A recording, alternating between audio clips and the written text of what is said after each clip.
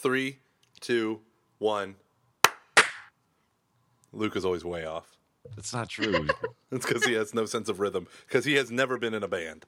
Listen, I can feel the rhythm. I can even feel the rhyme. Jamaica, it's bobsled time. Cool runnings. So with that being said, have you been recording all of this, Gomer? I've recorded every awesome action-packed second. Perfect. So Arlene, we're just going to kind of dive into it. I'm going to try to pronounce your last name, Arlene Spenceley? Spenceley, yes. Spenceley. Awesome. No, Spenceley. Yeah, you had it right. Spenceley. Arlene Spenceley. No, that actually before. Yeah, right. Awesome. So, wait. I got to do my thing. Sorry. I totally forgot about my thing. Thank you, ladies and gentlemen, for tuning in. This is episode number 7 of Catching Foxes on LayEvangelist.com. Today is a special show where Michael Gormley, your old pal Gomer, and his buddy Luke, who shall not be last named, interview someone. That's right. Someone actually decided to be on our show of their own free will and have Luke pester them with questions. Luke, why don't you introduce our special guest? Most podcasts do that after it's been recorded to not interrupt the flow of the conversation. Anywho, we're here today with Arlene Spenceley. Thank you, everyone, for listening to Catching Foxes. This is episode number 7, where Gomer shuts Luke down. Poor Arlene. She's just here to watch us be stupid. Isn't that the So best? Arlene Spenceley, right? Yes. Awesome. All right, so I am so bad with last names, which when I taught high school, the kids loved that, especially on the first day. They're already happy to be back in school and blah, blah, blah. Anyway, especially since you taught Chinese students. That must have been extra awesome. I know. I'd be like, listen, let's be honest. Your last name is Zhao. So, that took 5 minutes. Welcome, ladies and gentlemen, to episode number 7 of Catching Foxes. I'm Gomer with my pal Luke and our guest, James Franco. Maybe I'll just introduce myself. Hey, Arlene, why don't you introduce yourself? Why don't you tell all of the nice kids at home who you are and what you do and all the good stuff? My name is Arlene Spenceley, and I am author of the book Chastity is for Lovers, Single, Happy, and Still a Virgin, which came out in November, published by Ave Maria Press. And when I'm not speaking or writing about chastity, I'm a staff writer for the Tampa Bay Times, which is Florida's largest newspaper, which actually has some connection to my decision to become a chastity speaker and writer. Oh, that's awesome. What was the connection? What's that? What exactly was that connection? So I've been working for the Times for about 8 years, and I would say my second year as a staff writer, I had been dating a guy who, in retrospect, I probably should never have dated. Been there. And he was not Catholic like I am, and we didn't define sex the same way. We didn't even define love in the same way, really. And so that became a bit of a problem in our relationship. I was, as a Catholic who practices the virtue of chastity, saving sex for marriage, and he was not interested in that at all. And he also didn't understand why I was. And so as that relationship began to unravel, I would explain to him the reasons why I decided to save sex, and he didn't get it. It just was not something that he could grasp. And I thought, well, if this one guy doesn't understand my lifestyle and my faith, then probably a lot of other people don't understand it either. And so I thought, well, if I work for Florida's largest newspaper, why don't I use that for this? And so I approached an editor and I basically said, hi, my name is Arlene. I'm a virgin and I want to put it in the newspaper. And the editor was like, okay, let's do it. And so I started writing this sex essay, and that's what we would call it as I was working on it. And when it finally published, the response was absolutely overwhelming. For about 2 years, I got emails and phone calls at work in response to that essay. And so that's when I knew that this was something people needed to talk about, because they did not want to stop talking to me about it. And so that's really how my whole career as a Catholic blogger and speaker kicked off. That's awesome. And I think why I wanted to have you on our podcast was what I was interested about. I'll be honest, I haven't read your book and now I feel horrible. Well, you should. I'm just kidding. Yeah, exactly. No, you are very right. Is you talk from everything that I have read. We're both in the youth ministry world. That's kind of like what we do. Right, Gomer? You're still alive? I mean, I sort of am in the youth ministry world. I used to be a full-time youth minister for 8.5 years, and now I do adult faith formation, but I still travel and do conferences for youth, lead retreats for youth, and all that stuff. And I think, and so we hear about chastity all the time. And it's in every talk that they do for every like men's session, and that is great. But you don't really hear it a lot with people who are in their mid-20s. And that's what I thought was real, or onwards. And that's what I thought was really cool about your article that I read, and just the stuff on your blog. Is I think it's really practical for a lot of millennials are right now. I found that when I was 25, it was actually pretty difficult compared to when I was like 18. Mm-hmm. And so that was really like that's actually one of the reasons why I wanted to have you on, and just because I think that this is like that conversation shouldn't stop after college, nor should it stop after high school or when you're married. Oh, absolutely. I think that's something I've observed, and why, my target audience primarily has been young adults. When I first started working on the book and made the announcement on my blog that this book was coming, I got some feedback from people who found out it was for young adults and said, well, why aren't you writing this for teens? You really need to present this information to teens. And I said, here's the problem. In my experience and in my observation, this conversation really does end when youth group ends. And so what you wind up with is kids who go off to college who aren't hearing about it anymore, aren't talking about it anymore. And that's, of course, even assuming they ever heard about it correctly, because I think a lot of youth groups get it wrong. And so, if we're not discussing something, I think we're implying that it's no longer relevant or that it's not important. And I think chastity is something that is relevant for everybody in every vocation from birth until death. And so my goal really as a writer has been to continue that conversation, which I don't believe ever should have stopped. That's really cool. You want to add anything, Gomer? I feel like you are monopolizing everything. But you're welcome. Thank you. I think one of the key things that you make on your blog, in my fancy research, and I did just buy your book, Chapter 1, Chastity, A Better Sexual Ethic. I like that. I think the number one distinction that you often find in Catholic circles that you don't find in Protestant circles is it tends to be non-Catholics do abstinence and Catholics do chastity. And chastity is connected to this wider world of virtue, grace, fruits of the Spirit, all this different stuff. Whereas abstinence it's like no meat on Fridays, right? It's just it's a saying no to sex, right? It's this emphasis on abstaining, on going without, on foregoing something, and it's entirely a negative concept. Whereas for chastity itself being a virtue, that is fit within this much bigger, broader range of the virtuous life, the art of living, all this stuff. For millennials, I think. The idea of how chastity can lead to good sex, right? Not just good in the sense of moral, but good in the sense of better, right? I think that is that like, did you intentionally choose article titles and stuff like that framed around that in order to appeal to? Because right when you said I work for the Tampa Bay Times, I was thinking, oh, is that the diocesan newspaper? And you're like, it's the largest newspaper in Florida. I was like, oh damn, okay. So you're talking chastity to the broadest audience.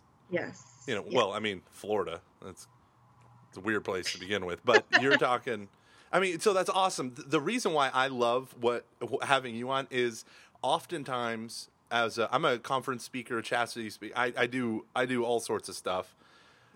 But you often find this bubble, this reinforcing bubble, where when we don't speak to people outside of Catholic circles, when we're not engaged in conversation, especially about the things that are most difficult, like chastity, sexual morality, that people don't want to hear it.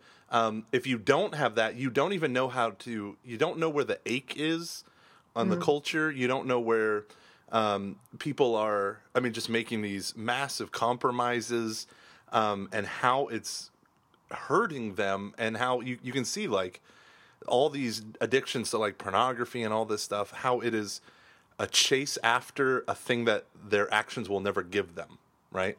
But if you're just all in these like, hey, I signed my chastity card when I was 16. Oh, really? I did when I was 15. And, and you have this whole aura of like, oh, yeah, this is just accepted. We save sex for marriage, blah, blah, blah.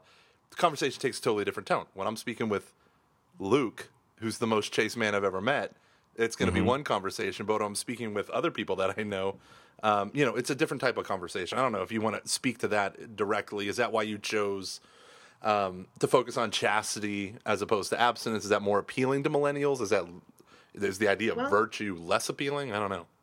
I really think that if we focus on abstinence as opposed to chastity, we're behaving pretty riskily. Is that a word? Riskily? We're gonna say it's a word. It's pretty risky to present abstinence without also presenting chastity, because I think really, like, how I define chastity is it's a decision to do the right thing regarding sex, because a virtue is it's really a decision to do the right thing, and chastity is the successful integration of sexuality within the person. So it's really that decision that we make over and over every day to do the right thing regarding sex. And I think that kind of changes things, as opposed to abstinence, where you're strictly just saying no, like you said. And so, I chose chastity because that's what I studied. That's what I felt called to present. And I felt like part of the reason that so many people I met and encountered through, the first sex essay I wrote, and then the second and the third as well, like, they were presented with abstinence, and after a while, abstinence doesn't make sense anymore. And I think part of that is because chastity really requires us to define sex, whereas abstinence, and the way it's presented in a lot of youth groups, really is all about saying no to sex until you're married, or even worse, sometimes they say sex is bad until you're married, and then all of a sudden it's good. And sex that's is something dirty and disgusting, so you should save it for someone you love.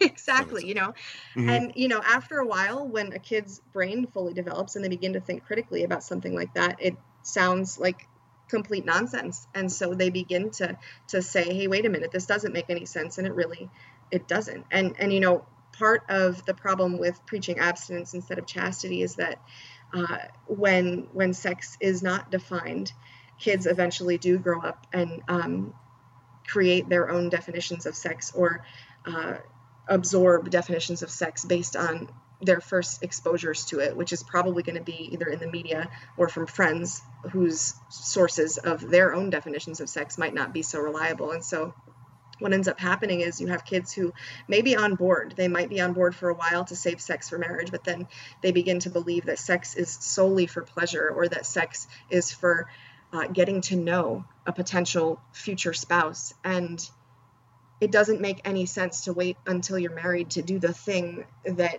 you do to get to know somebody. No, nobody does that. That doesn't make any sense. And so, as Catholics, we define sex as this sacred physical sign of the vows that a husband and wife made on the altar where they were married. It's the expression of the unity achieved by the sacrament of matrimony. And with that knowledge, I think it makes a lot more sense to save sex for marriage. And without that knowledge, you sometimes wind up with people who maybe wait until they're married to have sex, but they're really waiting to objectify their spouse, or to solely have sex for pleasure with their spouse, or to make it this sort of like mutually advantageous exploitation of each other, which is, not something that aligns with love as we are called to give it to each other. And so that's, ultimately why I always preach chastity as opposed to abstinence. And, when I put this stuff in the newspaper, I was scared.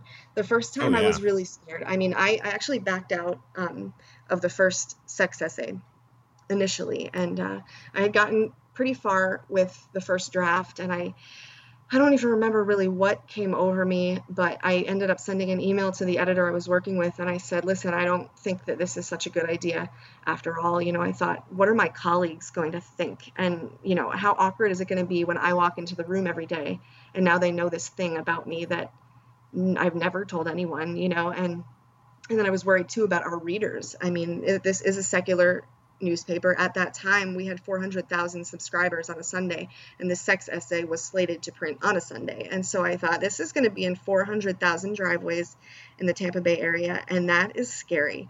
And so I backed out, and the editor talked me back into it, and I'm really glad that he did, because, you know, what I thought was going to be this very public window into my life for our readers turned out to be a window for me into our readers' lives, because I got feedback from so many people in so many stages of their lives. I heard from college kids who had felt so alone, who for the first time were navigating this world in which the people they dated didn't want to save sex for marriage. And so they had felt so alone, but then, you know, they read what I wrote and they were like, okay, I'm not the only one. This is cool. And then I heard from parents who had just lost all hope that their kids could ever practice the virtue of chastity because they saw the culture that surrounded their kids and said, this is impossible. And so when they read what I wrote, they found some hope. They thought, okay, this maybe is something that my kid can do. And then I heard from, surprisingly, a lot of elderly people and you know, well, not surprisingly, because I live in Florida, let's face it, but you know, a lot elderly of them, central. a lot of them had feedback that said, you know, I saved sex for marriage with my husband, and you know, we want to just commend you for this decision. And then I heard from a lot of them who said, my gosh, I wish someone had told me these things when I was young. And I had, you know, some elderly men who basically emailed me to apologize to the women that they lost touch with, who they'll never be able to apologize to because of how they treated them, because they didn't know what I have been, you know, graciously able to learn because of, you know, my upbringing in the church and everything. And so it was just really interesting to me to have so much hurt and pain and fear unveiled for our readers. And so, you know, that's why I went on to write the second sex essay and then the third one, because there's just always been a little bit more to say. And I feel like over the years, I've learned a little bit more. Like my first sex essay, which isn't even on the internet anymore, that one was really, like, I was calling it chastity, but I think what I was writing about was abstinence. I was, I think, 23 at the time, and I didn't really have, you know, as great a grasp on chastity as I do now. And so a few years later, when I was 26, I wrote a second one that went a little bit deeper with that concept of chastity. And then this year, at age 29, I wrote my third sex essay, and I don't know if there will be more, but that one was more about really making that distinction between abstinence and chastity, which I find is continuing to be a challenge, but an important challenge to sort of combat, I think, because it's really important to me to make sure that, you know, as someone who's in ministry, that what I'm presenting really is about the virtue, and it is about this path to authentic love that we've been, you know, provided with, and I want people to know that it's there, and for it to change lives if people are open to it. That is really cool. I can remember what you had just talked about. It reminded me of when I was 23. I still had a couple of buddies who were in college down at the University of Dayton, and so I would go and partake in a couple of parties there. And as you do, I would try to talk to as many girls as I could. But as a practicing Catholic, I wasn't like trying to sleep with them like everyone else was, and I found that every time I would get into like a deep conversation with a girl, it would always end up, we would talk about chastity. And we would, I really, it was probably by the grace of God that it happened. But I was like, I mean, honestly, this probably happened to me like 10 times. And I was like, why is it, this doesn't make any sense. How is this happening? Wow, this guy's getting really deep. I better turn the conversation to chastity to scare him away. Chastity chose this guy. I'll hear him out. And it was just, I mean, all jokes aside, it was really interesting because I think part of me had always thought, I know that this is right, but it'd be real, like, I wish I didn't know it at times, you know? And then to hear these girls' stories where every single time they would always say, I hate the fact that I gave this up. I like deep down, I don't want to be doing this. And I was like, huh. You know, and it just kind of like funny to see, like, this actually, like, when we talk about these things, they're are real consequences. And I think a lot in youth ministry, maybe just within greater American Christianity as a whole, we talk about the sin. We don't talk about why it's a sin. Like, what are the actual effects of that? Yeah. Yeah, I think like one of the biggest things I always do when I talk about chastity with youth, young adults, adults. I just finished Theology of the Body week at my parish, and it was awesome. We did it from Sunday to Thursday, and we invited anyone older than 15 to come, or older than 14 to come. So that meant we had kids who were in high school coming with their parents to hear a sex talk. As I used to pitch it to the high school students, I said, listen, what could be cooler than going to a talk about sex with your parents? And for some reason that didn't fly. But a lot of parents brought their kids, I think is actually what happened. And the conversation that we had was, I realized there was a certain point where not sharing my own experience hindered the understanding of, or like the impact of what we were talking about. So one of the points that I was trying to get across to the people was God made us in a specific way, right? We call it human nature, whatever, but God made us in a specific way, and violating with our own actions doesn't necessarily, it's the old saying, it doesn't break those laws, the laws break us, right? So when I say, I'm going to live a life without commitment, I'm going to have free love, it's not that we get free love, it's that we get a whole bunch of sex and then a whole bunch of pain that goes with it. An inability to be vulnerable with someone, an inability to, and even bodily, like diseases that we carry and all of this stuff. I mean, the amount of sexually transmitted diseases has skyrocketed since promiscuity became culturally acceptable. And, I remember this one guy talking about growing up in the 50s, and he said, when you grew up in the 50s, the only person that had a venereal disease was a sailor. And he said, and now it's like the average person is like a 19-year-old or a 20-year-old in college, and you hear all this stuff. The whole point that I'm trying to get across is it's not just like, oh, well, crap, now I'm a Catholic and now I know the truth, so I have to do it or I'm going to feel guilty. I think a lot of people present it that way, and I know that that's one of your issues with, just the abstinence challenging us to not do it, right? And it's like, oh crap, I did it, now what? But the idea of painting, number one, really understanding the negatives, which is this can destroy, like watching pornography, engaging in premarital sex with people that you aren't in a lifelong commitment to, i.e. marriage, you are training yourself for divorce. And I think a lot of millennials especially are weary of love are weary of marriage because it leads to divorce. And so many, I have so many conversations with people who, half their parents out there are divorced, So you sit there and you're like, well, why would I want to get married? So then they end up playing house thinking that it'll absolve them or it's a shortcut away around the pain. If it ends, it ends. It's not like a divorce. But the pain is still there. The reality of that hurt is still there. And you find, like, this one woman, I'll never forget. First time I ever taught Theology of the Body to adults. I was a youth minister doing this parent class. We were teaching it to kids, so I said I'd offer it to the adults once a month. Had a woman raise her hand when I was doing a night on contraception, and she said, all my homeschool moms started feverishly praying the rosary for me, but she started peppering me with questions about the rightness of contraception. And I explained to her what NFP was and all this stuff.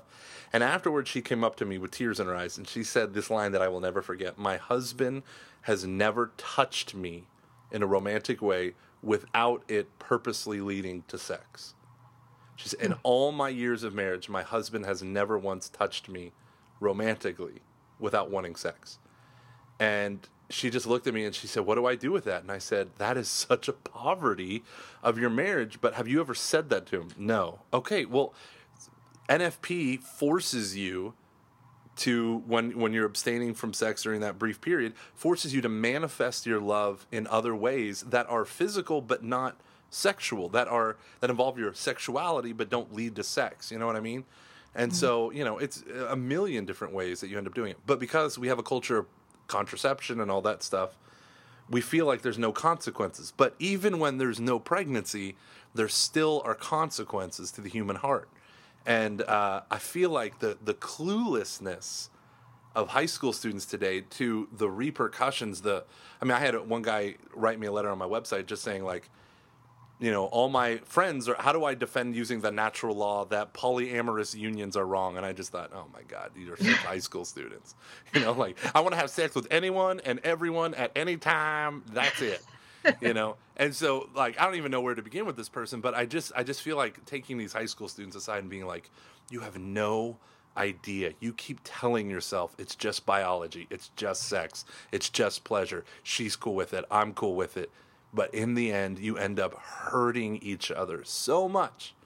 No matter how much you say you're friends, the with benefits part still kills a part of your soul over and over again. Absolutely. Wow. I used to work I took a brief hiatus from working at the Times. I quit in 2012 for about a year because I was in grad school studying counseling, and I had to work as a counselor for a semester in order to finish my degree. And so I worked as a counselor at a youth shelter, and we had kids ages 10 to 17, many of whom were delinquent in some way. We had like perpetrators of domestic violence. We had kids who were in conflict with their families, kids who refused to go to school, so a judge would court order them to stay at the shelter so we could force them to go to school, and a number of other reasons that kids would show up at the shelter. But I remember one of the observations I made working with kids and their families was how so many youth today don't have models of real love, and they don't have models of real marriage. And I think of all of the things that are happening in the world right now, and all of the things that make me tweet occasionally about how badly I want to just become a hermit, it's all rooted in the tragedy that is no examples of real love.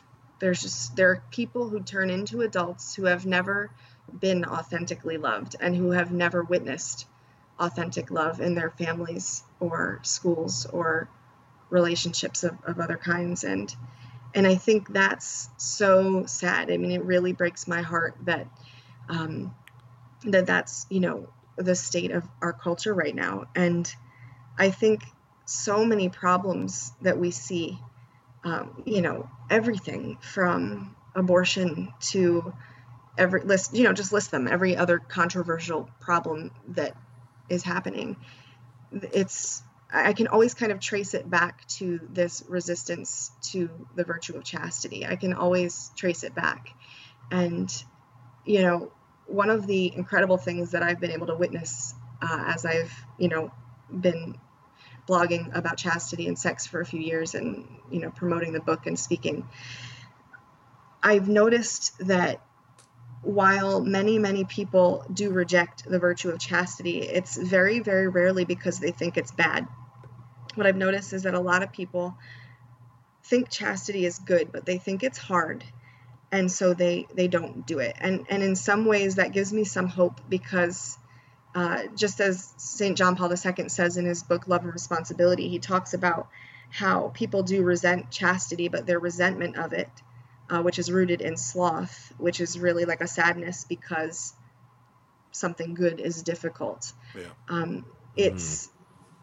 It reinforces the goodness of chastity because they respect it. They respect it, and it's just too difficult for them to conceive of being possible, and so they don't adopt it as part of their life. And my goal, especially as a speaker, the talk that I tend to give when I go to like university campuses or young adult groups at churches and Theology on Taps is really about equipping audiences to practice chastity in a culture that calls it crazy, because I completely understand. I have gotten every kind of reaction to this that you can imagine. I've gotten pity, people who are like, they find out that I've never had sex and they're like, oh, your time will come, Arlene, don't worry. And I'm like, no, I don't think you understand. Like, I've chosen this. And if I never get married, I'm never having sex. And I am okay with that. And I've gotten shock, just people who are like, are you sure? I had a friend actually recently, I hadn't seen him in like a decade.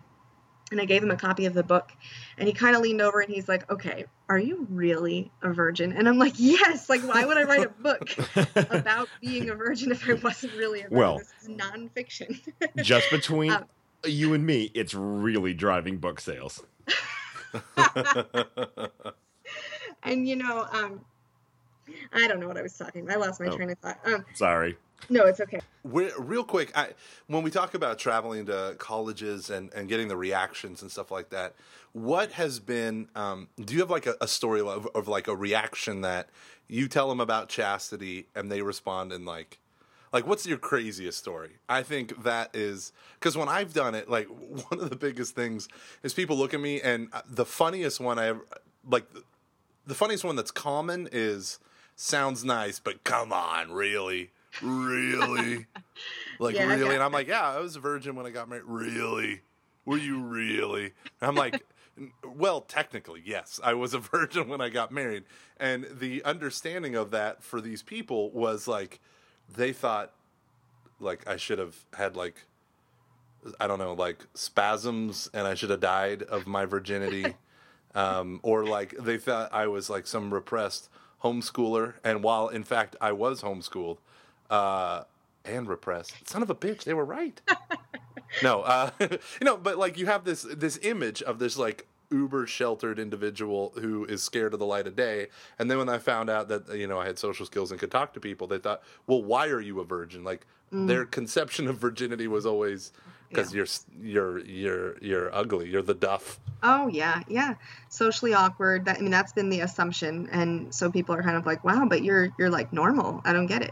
And I like that you said that people had the expectation that you were going to die of your virginity, because when I was working on, I think, my second sex essay, I quoted a study that said that 98% of men and 97% of women ages, I might have gotten those reversed.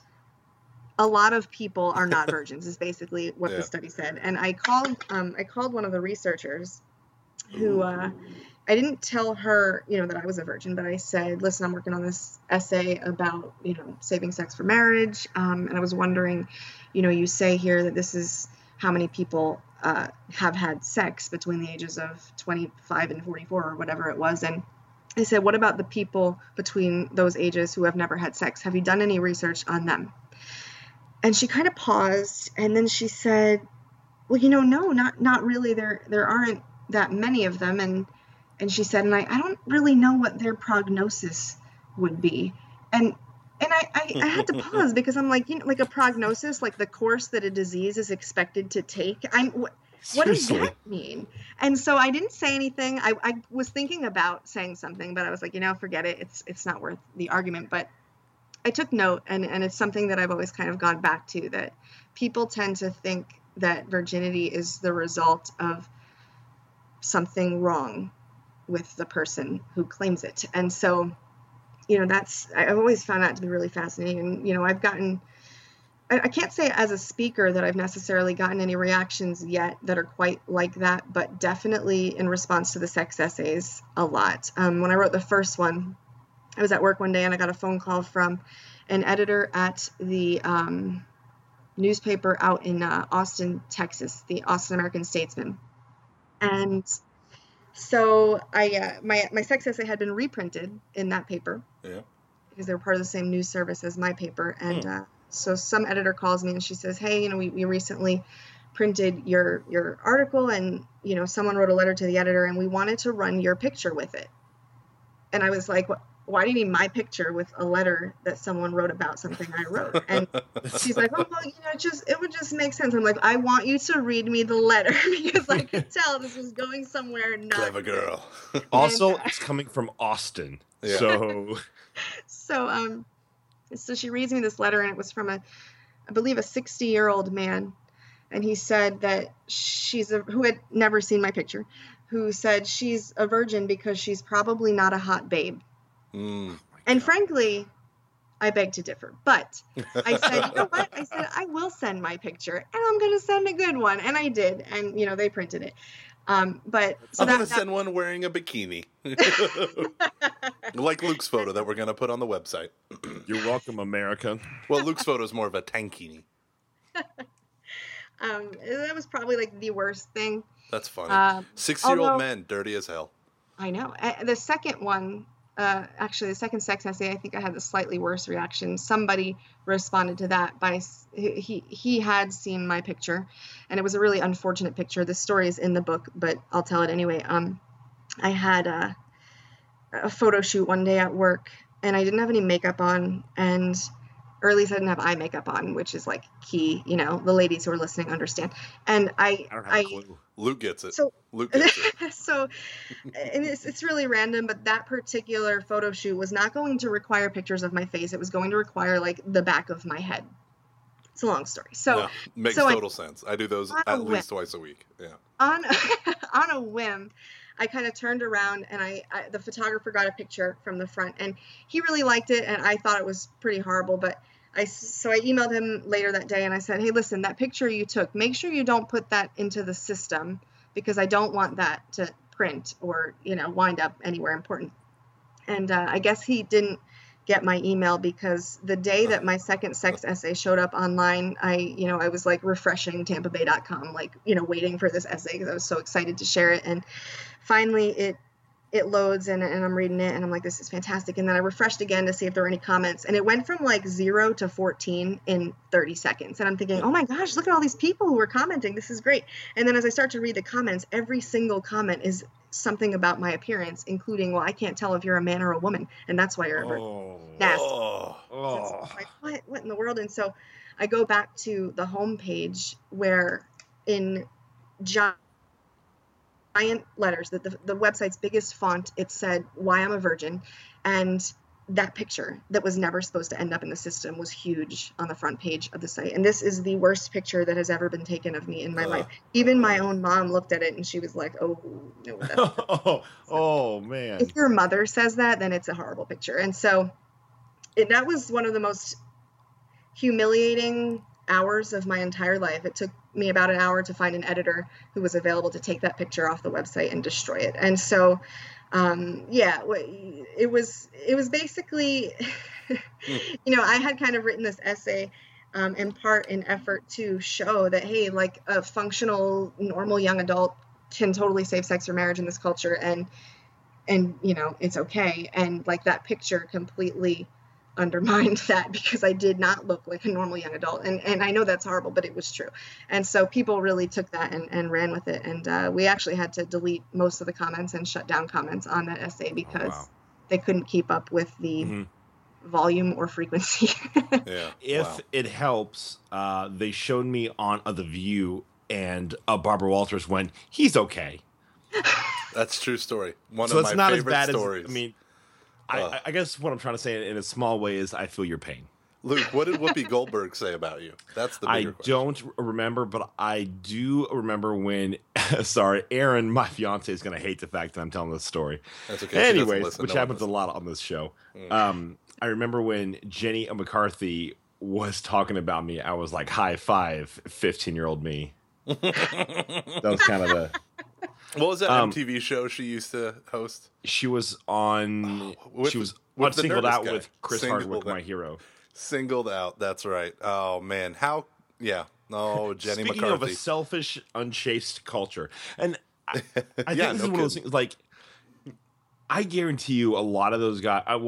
guys on the internet are horrible. Like, just horrible in general. But a lot of them probably would not have been saying stuff had the article not have been about chastity. And I think it just proves that, we live in such a selfish culture. And if you want proof, go to an airport where things are going horribly. I just experienced that this past weekend. People are terrible to other people when their plans are changed. But I really do think that part of that, I don't think all of it is tied to that, but I think part of it is because, not being, having sex before you are married and not having a proper understanding of what sex actually is, it can cause you to just be a selfish jerk. And that's why that's one of the many reasons why it's bad, because you kind of become an asshole, and like, You can bleep that out if Nope. you want to, Gomer. Nope. No edits. No edits. Sorry, it had been a good half hour before we had cursed, so I figured I should bring it back. Go on. Obviously, social media is, the perfect venue for the narcissist, to come in and have the spotlight shining. But what I found is that, a lot of times as a blogger, I'll write a post and narcissism will come out in some of the feedback I get, in that people take things very, very personally, and they get very, very nasty with me and with other bloggers, who I've observed. And I'm sure, podcasters and musicians and, anything that you produce, people are going to take it personally. And I think that reveals narcissism, because they assume that, this is actually about me. And it's really not. I've never met you. I wasn't thinking about you when I wrote it. Half the time, if I'm writing something that is critical of society in general, I'm really probably thinking about something in my own life, and I'm probably criticizing myself in some ways. I'm just not going to necessarily write it in that way, because I want it to be applicable to other readers who it may help. And so a lot of that has been a challenge for me to learn to navigate calmly and to learn to navigate professionally,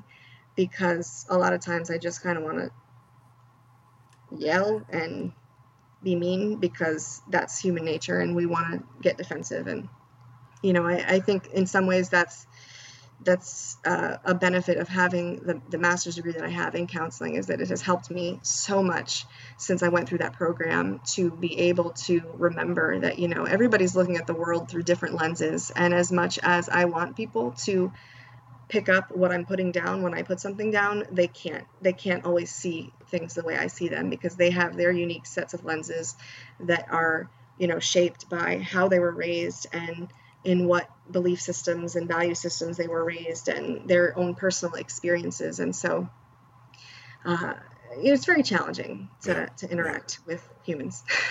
Yeah, people suck, especially Luke. Yes, especially Luke. Especially me. I was just browsing through your blog, which is awesome, by the way. Really enjoy it. Me and you have a common friend, a man named Everett Fritz.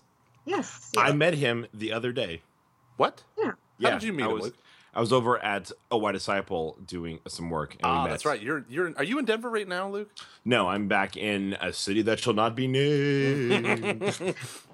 No one can Google this and find out who you really are. I know, seriously. Oh, man. So Everett's a great guy. He was friends with a buddy of mine that I worked with, Chris. We'll just call him Chris. No, I'll call him Chris, and then I'll beep it out. But he... Big fan of... He's all right. But Nick Chris, is actually a lot better, his identical twin. I just want you to have to beep it out. Sorry. Chris, go on. There you go. You son of a gun. So I worked with Chris, and Chris told me, it was him and this other guy that had these big youth groups, Everett. And then I'm a part of this online forum, Forming Intentional Disciples. It's a private forum, and he was in it, and we were just talking about youth ministry stuff, and then I ended up meeting up with him after or during one of our afternoon sessions of Steubenville, the Rockies, where I'm a speaker. And man, that guy and his association with White Disciple, he has a razor sharp appreciation, knowledge, strategy, all that stuff to build disciples. Like that's his whole thing for teenagers, right? Is to build disciples. And you start asking yourself questions. Okay, you got the biggest youth group, because my church probably has the biggest youth group in North America, which means the world if you're talking about Catholic youth groups. And certainly isn't in Europe. So maybe Nigeria actually. But so we started talking about all this stuff. And he says, who would you say is the most committed, the most fully formed disciple in your youth group? And after a while, you start to realize, it's the kids I directly mentor and my core members who really care about Christ and really care about these kids. It's who they directly mentor. It's not the people who heard my awesome talk and were weekly. So then we started talking, and me and him were talking in depth about this stuff. But then he brought up how he is leaving all that behind for the world of being a chastity speaker, and he's writing a book. In your, I feel like right now there is, because I'm in like the speaker circuit where I'm surrounded by chastity speakers, right? Jason Everett and Chris Stefanik. They do other stuff, but they also do chastity speaking. You're going out to college campuses. Are you going out predominantly to secular places, and that's like your buy-in is because, you know, you're a journalist, you write for this awesome newspaper with this huge circulation, or are you going to principally the Newman Centers, or what are you doing when you're going out and speaking? You know, primarily I do a lot of theology on taps. I do, I've gone to like Catholic student unions and focus groups and stuff. Then that's focus as in, you know, the Catholic ministry. Love not like, Focus, Fellowship of Catholic University students. Yes, Love yeah. that. And what's interesting, of course, about Theology on Tap is most of the time it takes place in a bar. Mm-hmm. And I've had some fantastic experiences of, you know, standing up in a bar, you know, public bar where people are smoking and drinking, and I'm talking about how I'm a virgin. And, you know, I've witnessed, you know, games of pool abruptly end because they're not interested in being in that room once they realize what it is that I'm discussing. Mm-hmm. It. Primarily, I would say, you know, I do most of my work with Catholic groups. And part of the reason for that is because a lot of people were presented with quote unquote chastity when they were in youth group, but now they're in college, and as it turns out, what they were presented with was abstinence, and they really don't get it anymore. It's really starting to, like I said before, not make sense because of the definition that they were provided for of sex, you know, by the media. And they're realizing it doesn't really make a whole lot of sense to wait until you're married to do something like that. And so I want to go in and kind of restart the conversation that never should have stopped, and also really provide some practical ways that people can practice chastity in a culture that is going to call you ugly and stupid for doing it, because that's, you know, exactly what has happened to me many times. But that's part of it. But I think it's a really great opportunity. I love Theology on Tap, particularly because of the opportunity to be overheard by people who would never voluntarily attend something like that. And I've had a few occasions for media interviews as well. I'm very open to being interviewed by secular media outlets and publications. And one time I remember I got an email from a college newspaper, and did a little research on the young woman who was going to interview me for it, and it turned out that she was like the host of a feminist radio show on her campus, and I was getting scared, particularly because, you know, I have like a whole chapter on contraception that, you know, traditionally someone who hosts a feminist radio show would hate. And, you know, there was just so much that I was just like, oh my gosh, this is freaking me out. And she read the book in advance and called me up the day that we had scheduled the interview. And the first thing she said to me was how much she loved my book. Oh, wow. And I was like, what? Like this was not the direction in which I expected the conversation to go. But she said, you know, she had never been presented with chastity in such a way before that it looked so empowering to her. And that's what she got out of my book. And that meant so much to me. And then I had another woman who works for a secular publication either in or outside New York. I don't remember which publication it was offhand, but she, same sort of deal. And again, she might have, I can't remember. She writes a sex column that I wouldn't read ordinarily because of the content. And, but she's very, very open to including different perspectives. And so she had stumbled upon my book somehow and got a copy, read it, interviewed me, and wrote this review that was fantastic. And this is exactly what I dreamed of and exactly what I hoped for. I wanted my book, as much as I enjoy, you know, ministering to fellow Catholic young adults who I think in this culture do feel very alone a lot in this. I also really wanted to write and speak in such a way that when I present this information to people, that it's not in a way that makes people feel judged. I don't want my lifestyle to look like a criticism of somebody else's lifestyle. That's not what it's about. What it's really about is me saying, look, I'm going to present the truth to you. I don't know what they presented to you in youth group 20 years ago, but it might have been wrong. I don't know what the preacher said from the pulpit, you know, at your evangelical church, for instance. You know, I don't know what it was, and I don't know if it was right, but if it wasn't, I want to tell you what is the truth, what the church actually teaches. And I think a lot of times when people are actually presented with the truth, with what the church is really saying, as opposed to misconceptions of it, they realize, oh my gosh, like this actually sounds really good. And, I truly believe that if every person on earth practiced chastity, I mean, imagine this world. Obviously that'll never happen because it's, it's earth. But like, I think that just so many problems would be solved and eliminated. I remember this one time on Twitter, I got this nasty tweet. I remember I unfollowed a guy because he had been basically hunting down women who had tweeted about having had abortions, and he was being nasty with them, just really, really horrible, very judgmental. It was terrible, and I didn't want to see it, so I unfollowed him, and he must have figured out that I unfollowed him, and he tweeted a series of tweets at me and about me about how Arlene's not a real Catholic and Arlene's not pro-life, and I don't think that I necessarily answered him, but my only answer to that was, if everybody practiced what I preach, then abortion wouldn't exist. It wouldn't be able to exist, and so, gosh, I can't stand when I see that. And I've seen a lot of that lately, particularly with, the Supreme Court's ruling about gay marriage. I saw it when the Seattle Seahawks quarterback announced that he and his girlfriend are saving sex. I saw it with the Planned Parenthood thing, the video that was leaked. I recently tweeted something about how I don't know when it happened, but somehow being uncharitable has become this widely appropriate expression for Christians who oppose something.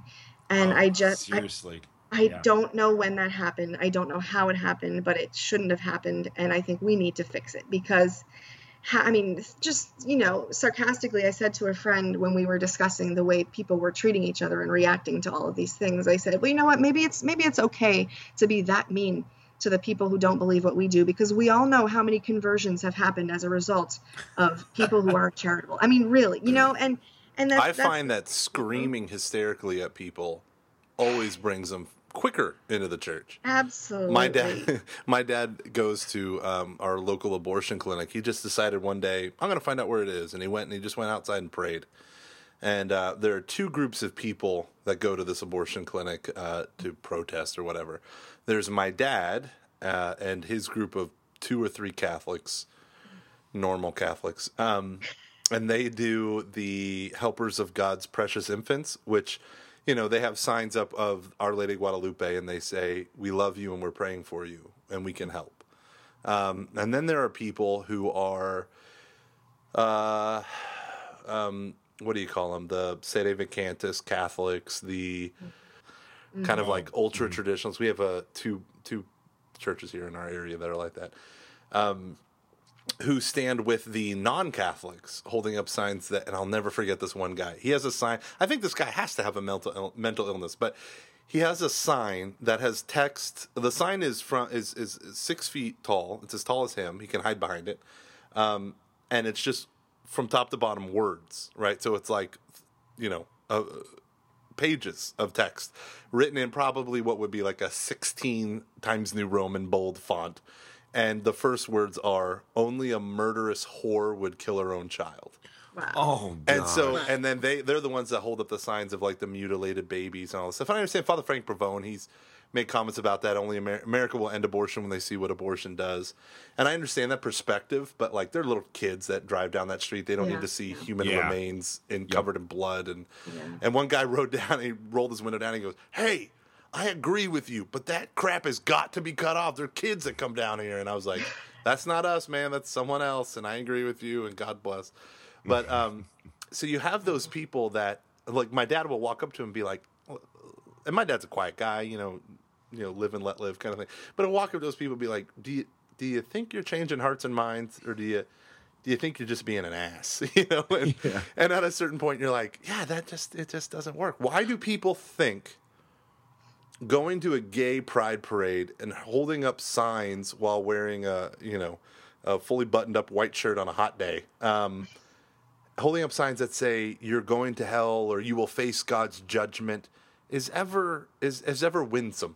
You're not convert. And I tell this to people all the time. You can never argue people into the church. You argue away their obstacles, but you can only love them into the church. You can only, Absolutely. because that's what Christ, beloved, is not that we love God, but rather he loved us first. And so the idea of hunting women down, I mean, that phrase that you said, whenever you first said that, I was like, oh God, please don't be on our team. Oh shit, he's on our team. Oh no! Oh no, he's one of those. But the whole idea, I mean, that's literally what he's doing, right? He's shaming people. And when did Jesus shame the woman caught in adultery? When did Jesus shame the Samaritan woman at the well? He did none of those things. The people he shamed were the religious elites who thought they were too good to be with the sinners. That's the point I want to drive home, because that's the natural tendency of Christians, of whatever religion you're a part of. It's a very human, broken thing. If you're not a part of the inner circle, then you're not really one of us. Freud called it the narcissism of minor differences. And it's like the people we hate the most are actually people like the Society of St. Pius X. Like, I want to punch him in the face.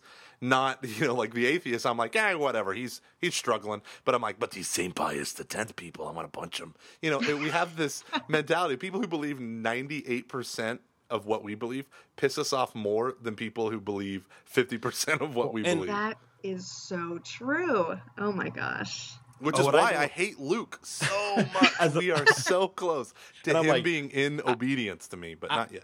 Like, trying to think can I finish? I'm sorry. Welcome to episode number 7.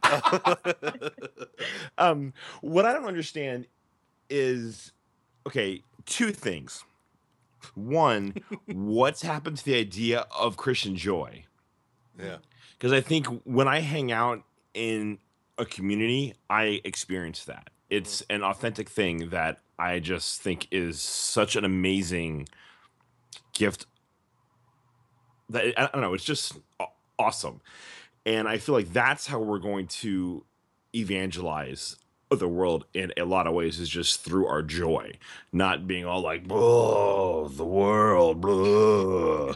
Fox and then, News, blah, blah, blah, blah. The world's going to hell in a handbasket. Thanks, Obama. And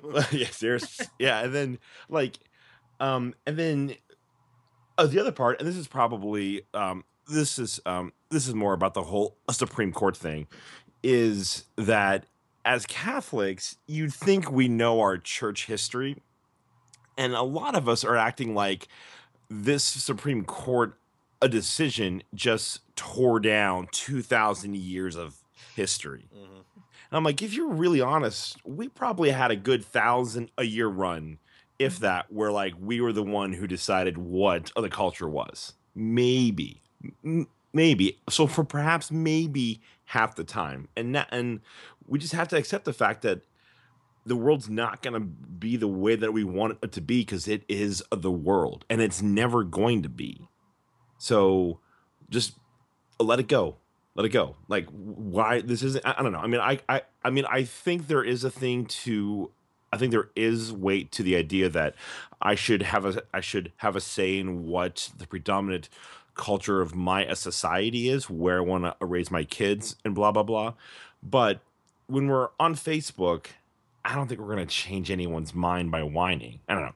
Does that make sense? Absolutely. We will change people's minds by putting words on pictures and then posting them and sharing them like a meme. That will change people's minds. It's because, so Arlene, don't ever become friends with Gomer on Facebook, because all you're going to get are these really fun memes that just keep coming. Let me tell you, Arlene. Let me tell you a story. There's an app called Word Swag. You take a picture, you slap some words on it, it's magical. Everyone loves it. I've actually heard of it. Yeah, it's beautiful. It's beautiful. I want to take it back to something that I think is, difficult in our world today of talking about virtue. Are you like keen on like virtue ethics and versus natural law and all that stuff? Have you studied much of that, or do you focus really. No. Okay. My You just kill the degrees are streets. in journalism and mental health, so I can talk about those things. Oh, lame. I'm just So you're a kidding. normal person. Yeah. Yeah, basically. I got things to actually try to help. Yeah, not me. I belong to the world of ivory tower debates of scholars. Son of a bitch. So anywho, yes, awkward. So,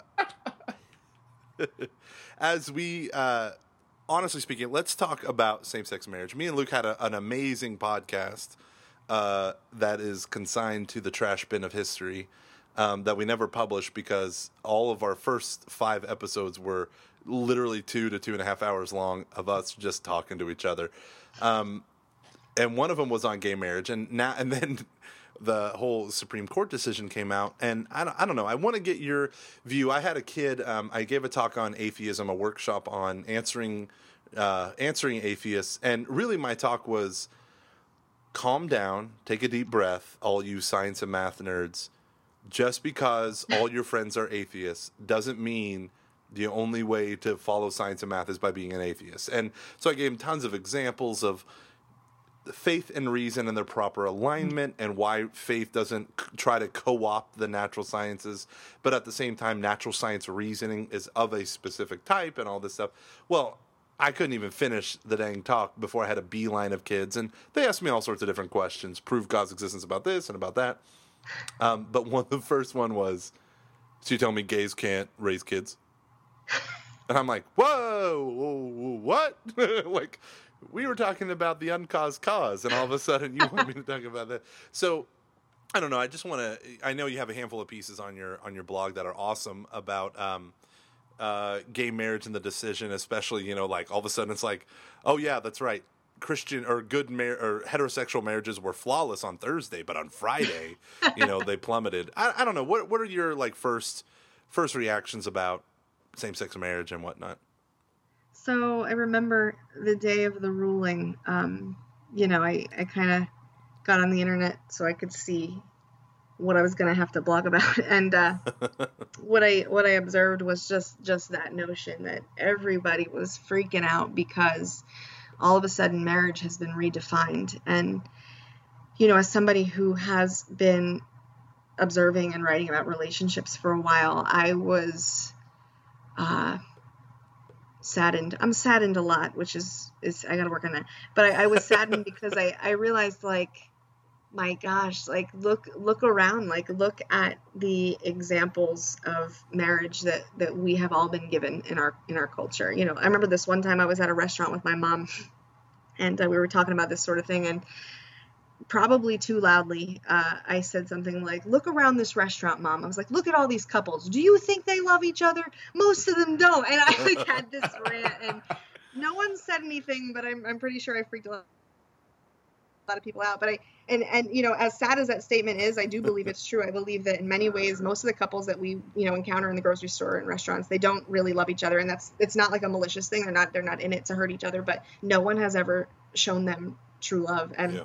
I think part of that is related to the ways that we as Christians have redefined marriage. Every single time we decide that it's okay to not practice chastity, every single time we decide that we can use each other, or every single time we decide it's okay in a relationship to be selfish, we are in some way redefining marriage ultimately.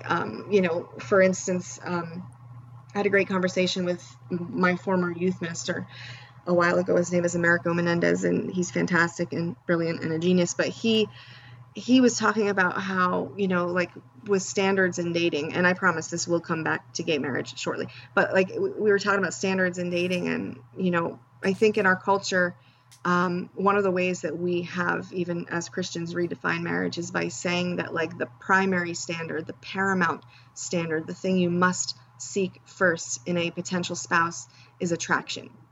And I think attraction is important, but I also think it's irrelevant if this person doesn't also have a commitment to your becoming a saint. If this person doesn't bring out the best and holiest in you, I think attraction is irrelevant. I think you need to move on. And And so as Christians, I think that's been a major way that we have redefined marriage, because we have made the focus so very much on selfishness, in so many different ways. And so my initial reaction when the Supreme Court's ruling came down was, everybody calm down and let's just start working on our own marriages, let's start working on our own relationships. Because, oftentimes when I've had this conversation with people, what we've ultimately come to is that, we as a church, or as, the people who make up the church, have really not exemplified marriage in such a way that it looks like something that a homosexual couple can't also do, Yeah. And it's not about bigotry. It's, I think that our culture has a really negative relationship with the word discrimination, but I think sometimes we have to discriminate. For instance, I am not Jewish. And if I show up at a Jewish temple and ask for a bat mitzvah, they're going to say no, because I am not a 14-year-old Jewish girl, or whatever it is, and that's discrimination. How dare they? It's justifiable discrimination because I don't meet the criteria for that ceremony or ritual or whatever it's called. Mm-hmm. And so it's kind of the same thing. Like, if we as Catholics had really lived this sacrament of matrimony, this sacred thing, it would be clear that the sacrament of matrimony cannot be for everyone, that it is strictly for a man and a woman to come together and procreate, and so that was what I, was hoping with the things I had written, was to just point out, like, look, I understand that people are upset by this, but at the same time, why are you freaking out because somebody else redefined marriage when we also did the same thing, and no one's freaking out about that? And I don't think anyone needs to necessarily freak out, but I do think that we need to really open up the catechism, for instance, and read what it says about marriage. I did a radio interview once with a religious sister who was the host of the show, and I'm not going to say we had an argument on the air, but we had a little bit of a, But I punched her. I reached across the table and I punched her in the jaw. A little bit, because I said something about how, my gosh, we have access to this. We have the catechism that just so beautifully and clearly explains marriage. And there are people who get married in the church who have never read those pages, who don't even know those pages exist. And I think that's a tragedy. And I said, I think everyone should read that before they get married and before they date, and she said, well, not every person necessarily is going to have the capacity to grasp that. And I absolutely understand that, especially after I studied, mental health. I know that there are, plenty of reasons, but here's where that truth, and the sister was right, not everyone is going to be able to grasp what the church teaches necessarily, but, there are people like me and you guys and her who get it and who understand, and who I believe then have the responsibility to present it to other people in a way that they can understand it.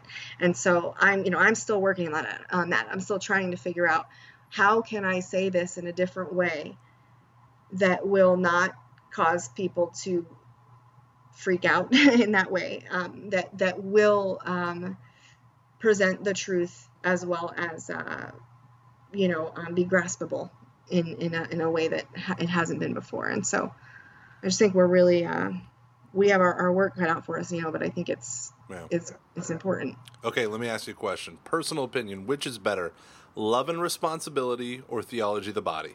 Love and responsibility. Thank you. She was so quick about that. So justified. Oh, you are my new best friend. Did you know that? We just became best friends. Did that just happen, Luke? That just happened. You know what, Luke? I'm going to hang up. I'm going to stop your part. Me and Arlene are going to do the podcast from now on.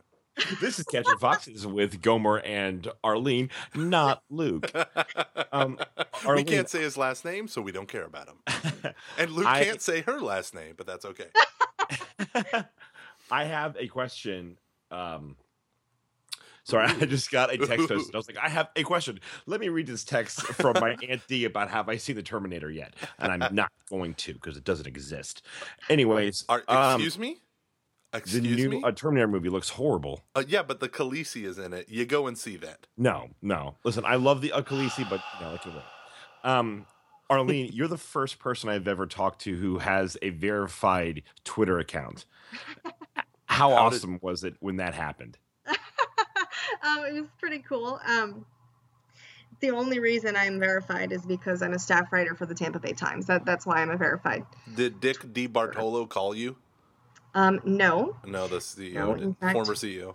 But do you know what's funny is because I am verified on Twitter, do you know how many people think I'm famous? I'm like, I'm not famous. Most people have never even heard of me.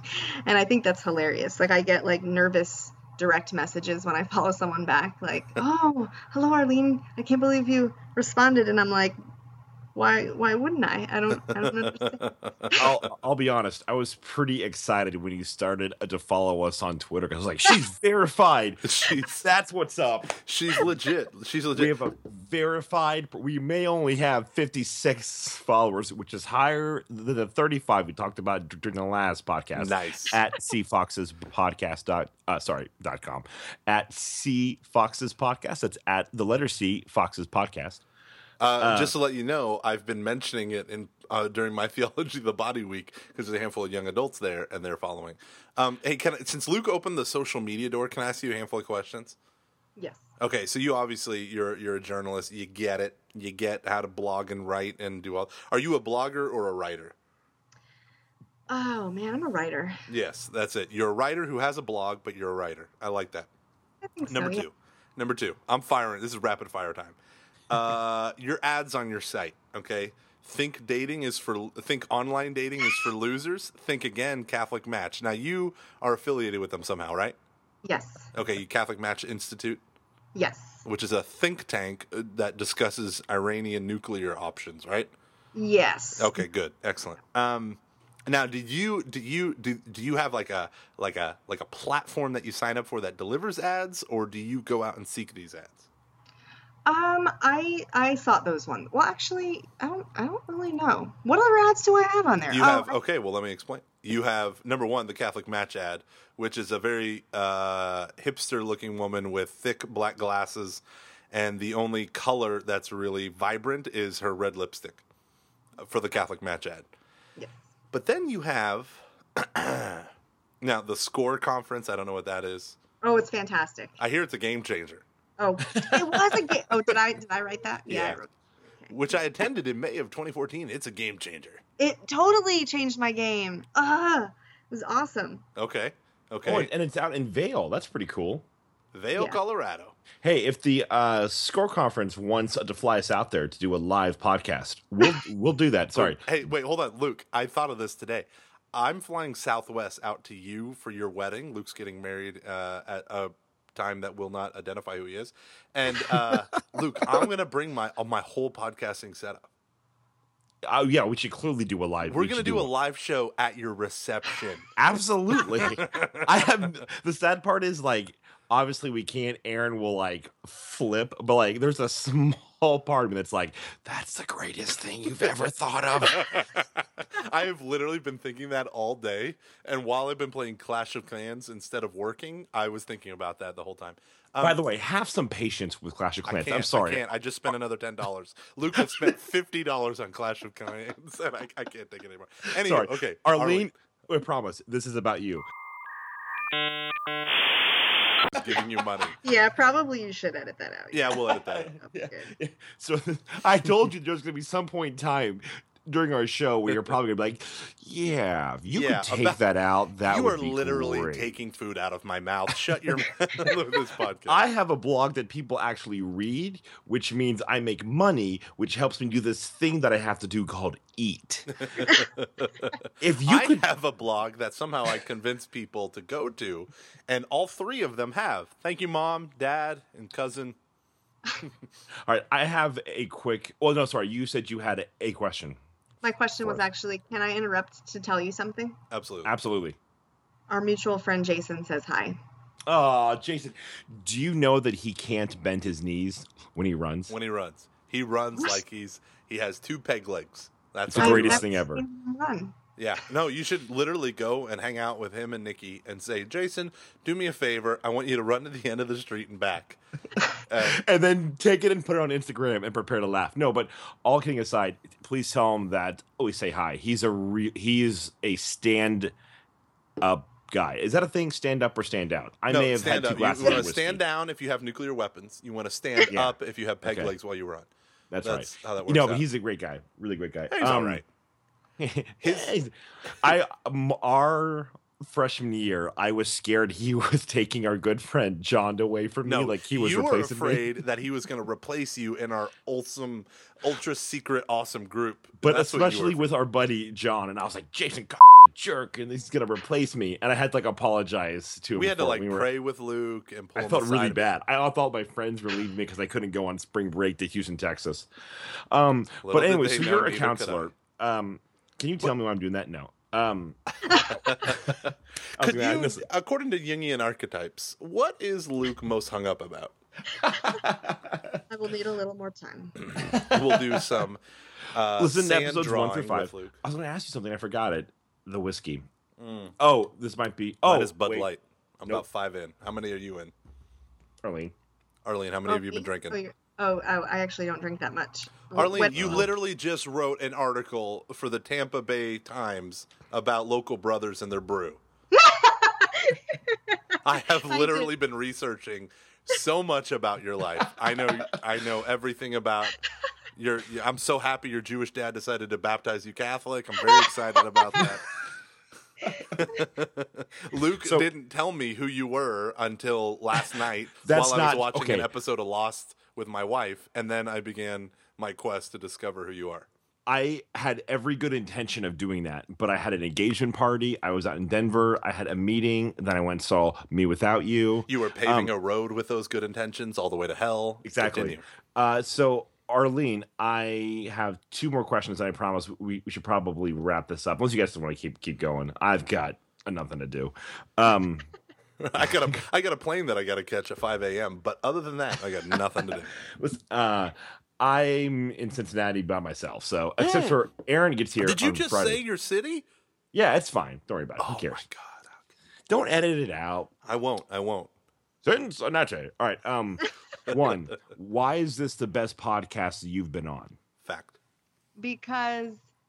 I don't like when people. Okay, I know I have to tell a story. One time I was at it was my birthday party, and I was like early 20s or something, and I had a friend who was like, "Okay, go around the room and tell us, who everybody is, and something awesome about that person." And do you know how many times that happened when I would be like, "This is my friend, Sarah."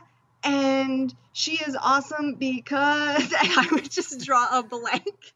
Oh yeah, that's the worst. Blank. Who would do that to you? And whoever did that to you is not a friend. Birthday party because then I lost all my friends. Yeah. I'm just kidding. But yeah, I'm sorry that I hesitated. Why is it awesome? Well, I really have enjoyed being able to freely discuss things such as, abortion and gay marriage, because there aren't many contexts in this day and age where I can say what I think and do it safely. So that is why this is an awesome podcast. That's what's up. 2, do I tweet about Me Without You too much on Twitter? It's okay if the answer is yes. I have actually never seen a tweet about Me Without You from you, so no. All right, then because last night there was a flood, and I was really... Which account? The @CFox's podcast.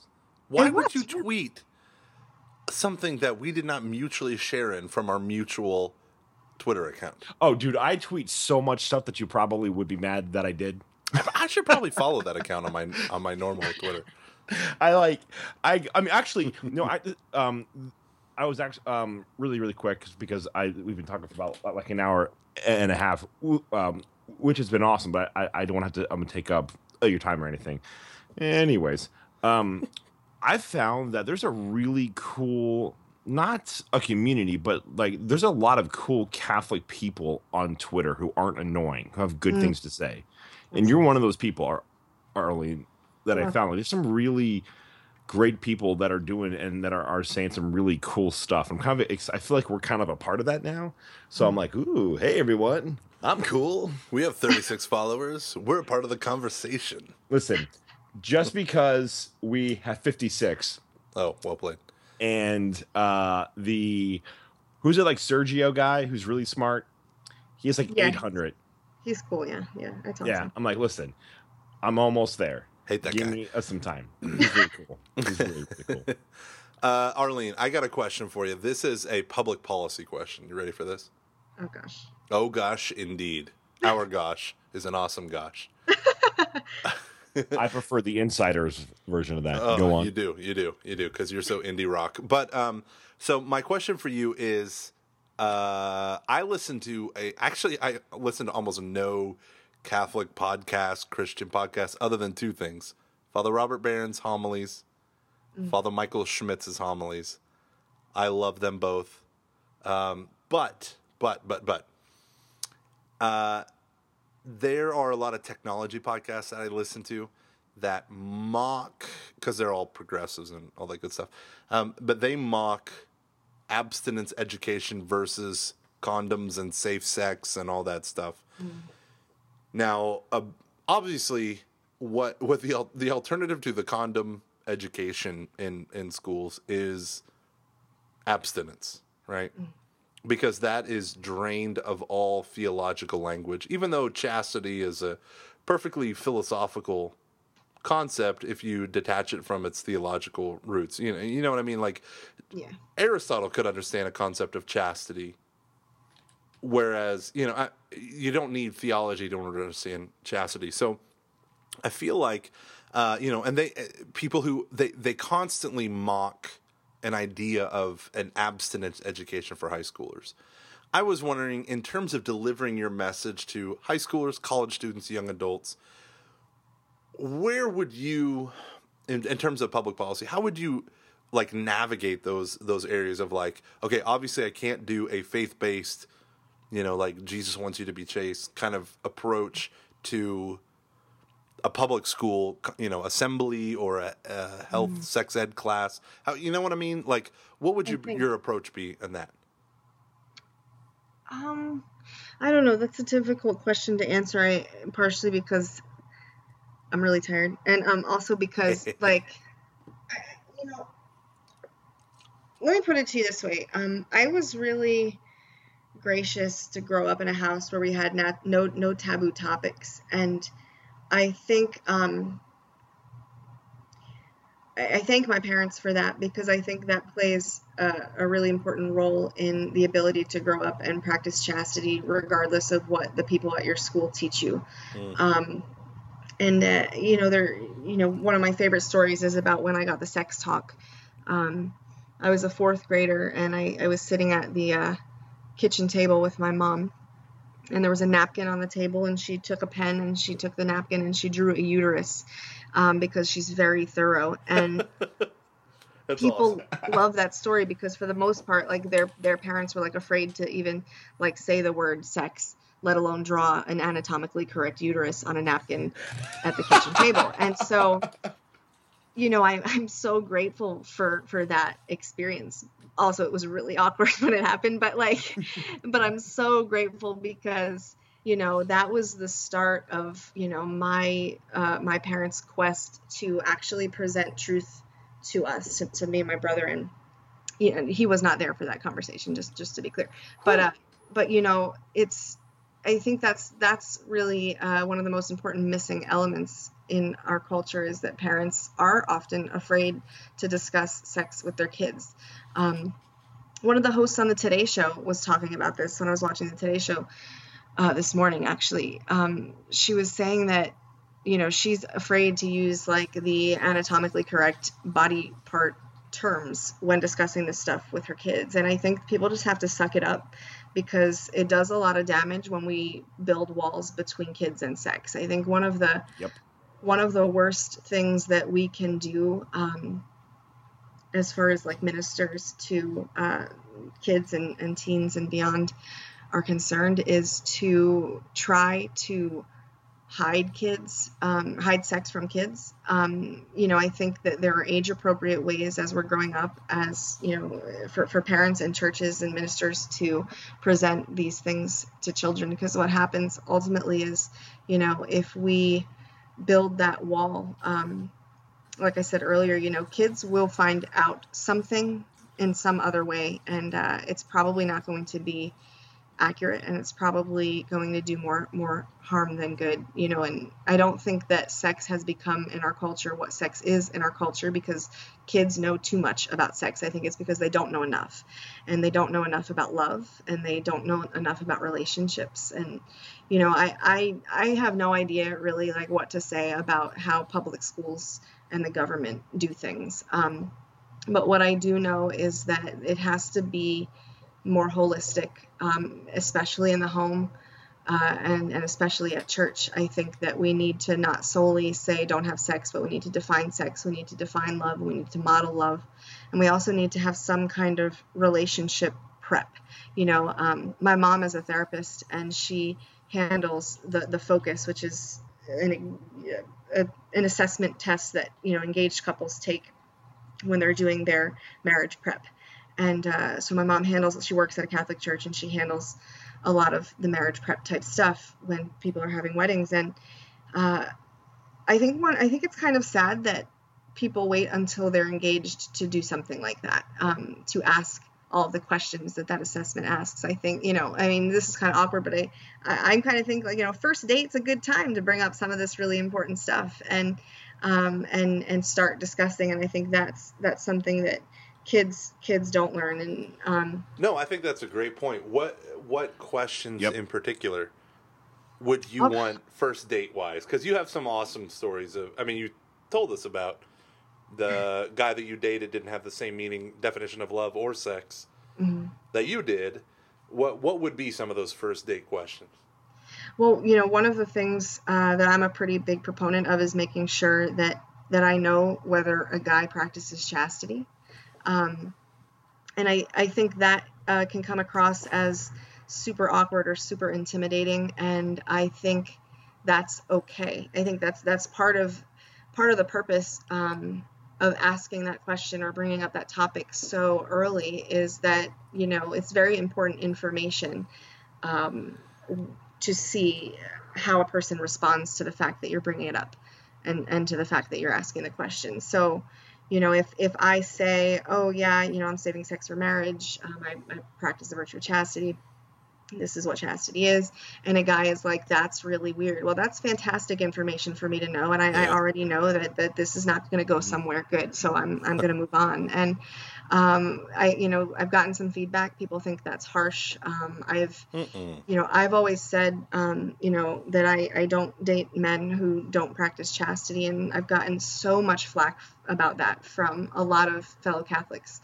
who have said, but your relationship with that person really could be a catalyst for his conversion. And I totally believe that my life and my example can be the catalyst for somebody else's conversion, but I also don't think I have to be his girlfriend to do that. Absolutely. And, absolutely. Please, women, hear that. For the love of God, do not date people to be their projects. I did that.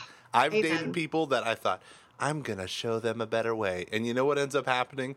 You don't view them as a person. You view them as a project. Yes. And you belittle them. You treat them accordingly. But then you end up doing what they do because it never works out right.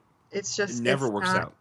It's not a good idea. And, I've had a lot of women and some men, send me emails, leave comments on the blog that have said, well, one of us wasn't chaste and then we got chaste and we're married now, so it works. And no, that is an exception, not the rule.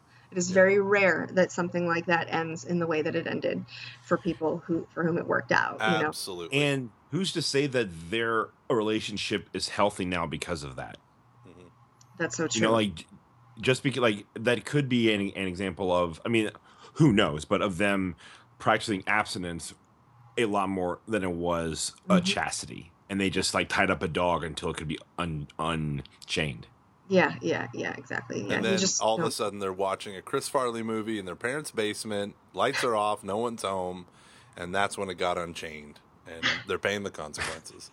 One of the things that I know it's getting late for y'all. For me, it's only 9:30. But is this notion of young adults choosing to be chased? They love each other. They're in a boyfriend girlfriend choosing to be chased in the midst of this culture. They weren't chased before. What's the best advice you could give to someone who wants to be, we use different labels, born again virgin, second time virgin, people who want to rededicate themselves to having a better marriage, a better family life, better parenthood by being chased now in their relationship? What advice would you give that couple taking the focus test, living together, like so many couples are, right? They're living together, doing all this stuff. Let her answer. So they're choosing chastity. Well, I think. Welcome, ladies and gentlemen, to episode. One of the most important pieces of advice that I would give is to surround yourselves with a community of like-minded people. I don't think it's very likely to be successful in that if you are the only two people who are trying to practice chastity. Absolutely. I think you have to surround yourselves with people who believe what you do, who are going to encourage you rather than discourage you. Because, I can't tell you, one of the things I've said to people is, be careful who you vent to and be careful who you ask for advice from.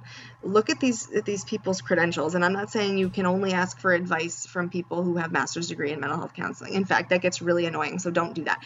But what I would suggest is, if you're struggling with the virtue of chastity, don't vent about it to a person who doesn't practice it. Vent about it to somebody who is better at practicing chastity than you are.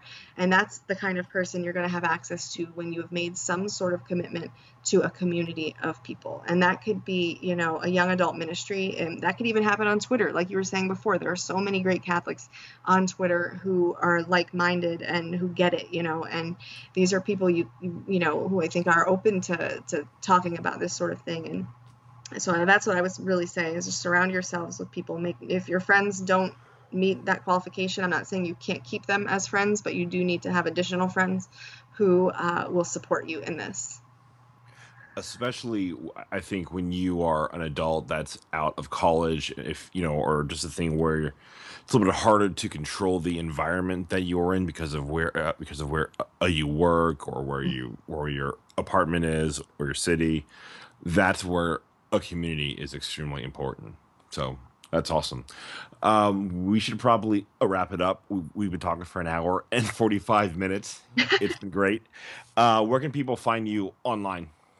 I am at arlenespensley.com, which is really difficult to spell, so I'm going to spell it for you. It's ARLEEN Spensley, S as in Sam, P as in Peter, E-N, I lost track. It happens, sorry about it. Ley.com, arlenespensley.com, and I'm also at Arlene Spensley on Twitter. That's the sad part. Like, I hope if I do get married someday that his last name is so much shorter and has so much less with E's, because I have so many E's in my name. So many E's. It's endless E's. It is as if E has invaded your life and just taken it over. It's pretty awesome. My wife, she has a complicated German last name, and every time I talk about my wife, she gets so pissed off when she hears it, but so usually I keep it away from her. But I always say, I say her last name, and then I say, "Isn't that terrible? Thank God I gave her mine." And whenever she hears it, she's like, "You do know that I love my family and I love my last name." And I'm like, "Yes, you do love the last name Gormley." And then I just act completely oblivious. And that marks another reason why it's grounds for annulment. But, we're not talking about that right now. That's awesome. Hey, this has been awesome. This has been really, really great. You're our first interviewee. Yeah. Thank you for being so patient. I'm honored. Arlene is patient. Arlene is kind. Arlene does not hold grudges. She is not boastful. Arlene is slow to anger. If you ever have anything else that you want to promote to my aunt and a couple of our friends, feel free to come back on at any point in time. So what's the title of your book? Just tell everyone the title of your book and where we can get it and all that good stuff. My book is called Chastity is for Lovers, Single, Happy, and Still a Virgin. It's published by Ave Maria Press. You can find it on the book page on my website and order it either there from Amazon or Ave Maria Press or Barnes & Noble. And where do you get the most money? If people really want to help me out personally, they can actually just like send me an email or contact me on Twitter, and I can give them instructions on how they can actually just send me money, and I will send them a book, and it will even be signed. Ooh. Well, damn, I feel bad that I got it on Kindle. Yes. Ooh. Can you just sign a piece of paper and then take a picture with your phone and text I'll buy it a to me? copy off of your site and give it to my fiance.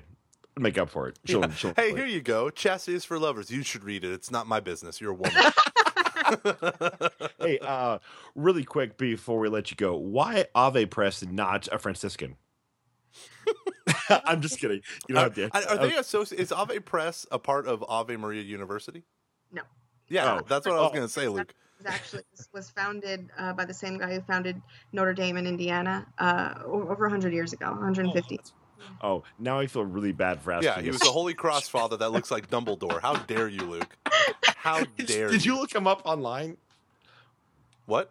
No, okay. I've been to Notre Dame, and in the middle of one of their dining halls, they have a painting of the founder of the Holy Cross Order. It's not the same guy that founded Notre Dame, but he looks like we should Dumbledore. let this poor girl go. No, we're keeping her until midnight. This is an all-night podcast. Fine. Okay, Who do you like more, Iron Man, Captain America? No. Oh, All right, no, that's a good point. Hey, wait, real quick. Have you seen the Suicide Squad trailer, Arlene? I actually haven't. Oh, God. What are we doing with you? What have you seen the new Batman vs. Superman trailer? Not the trailer necessarily. Oh, my God. What are we doing? Okay. How much did you cry when you saw the new Star Wars trailer that came out a couple months ago? Mm-hmm, mm-hmm. Okay, I'm not even sure if I should say what I'm about to say because I think you're not going to air the podcast. Please don't say what I think you are going to say. I am hovering over delete. Continue. Please don't say it. You think I'm going to say? Say it. I've never seen Star Wars. Oh! What? What? All credibility. Arlene, number one, quick question. Do you believe in God? Yeah. Okay. You need to watch Star Wars to really understand the depth of redemption. Not the prequels. Not the prequels. Oh, Not the dear prequel. God. Not the prequels. The prequels. Okay, anywho. And Luke, where are you at on Twitter? I'm at the Luke V. And God, that is such a horrible Twitter handle. No, it's not. It's the Still best. can't get over how awful that is. The goggles do nothing. That's a good point. Arlene, that's the I'm Simpsons. at Lay Evangelist on Twitter, at Lay Evangelist. And he's at AMDG Omer. Thank you, Luke. Yeah. You can find this podcast and many other fine quality podcasts, actually just one other one, on layevangelist.com, my website for people who are practitioners of the new evangelization and people who enjoy Star Wars, unlike Arlene. We're going to close this up. Thank you all for listening. God bless you, and good night.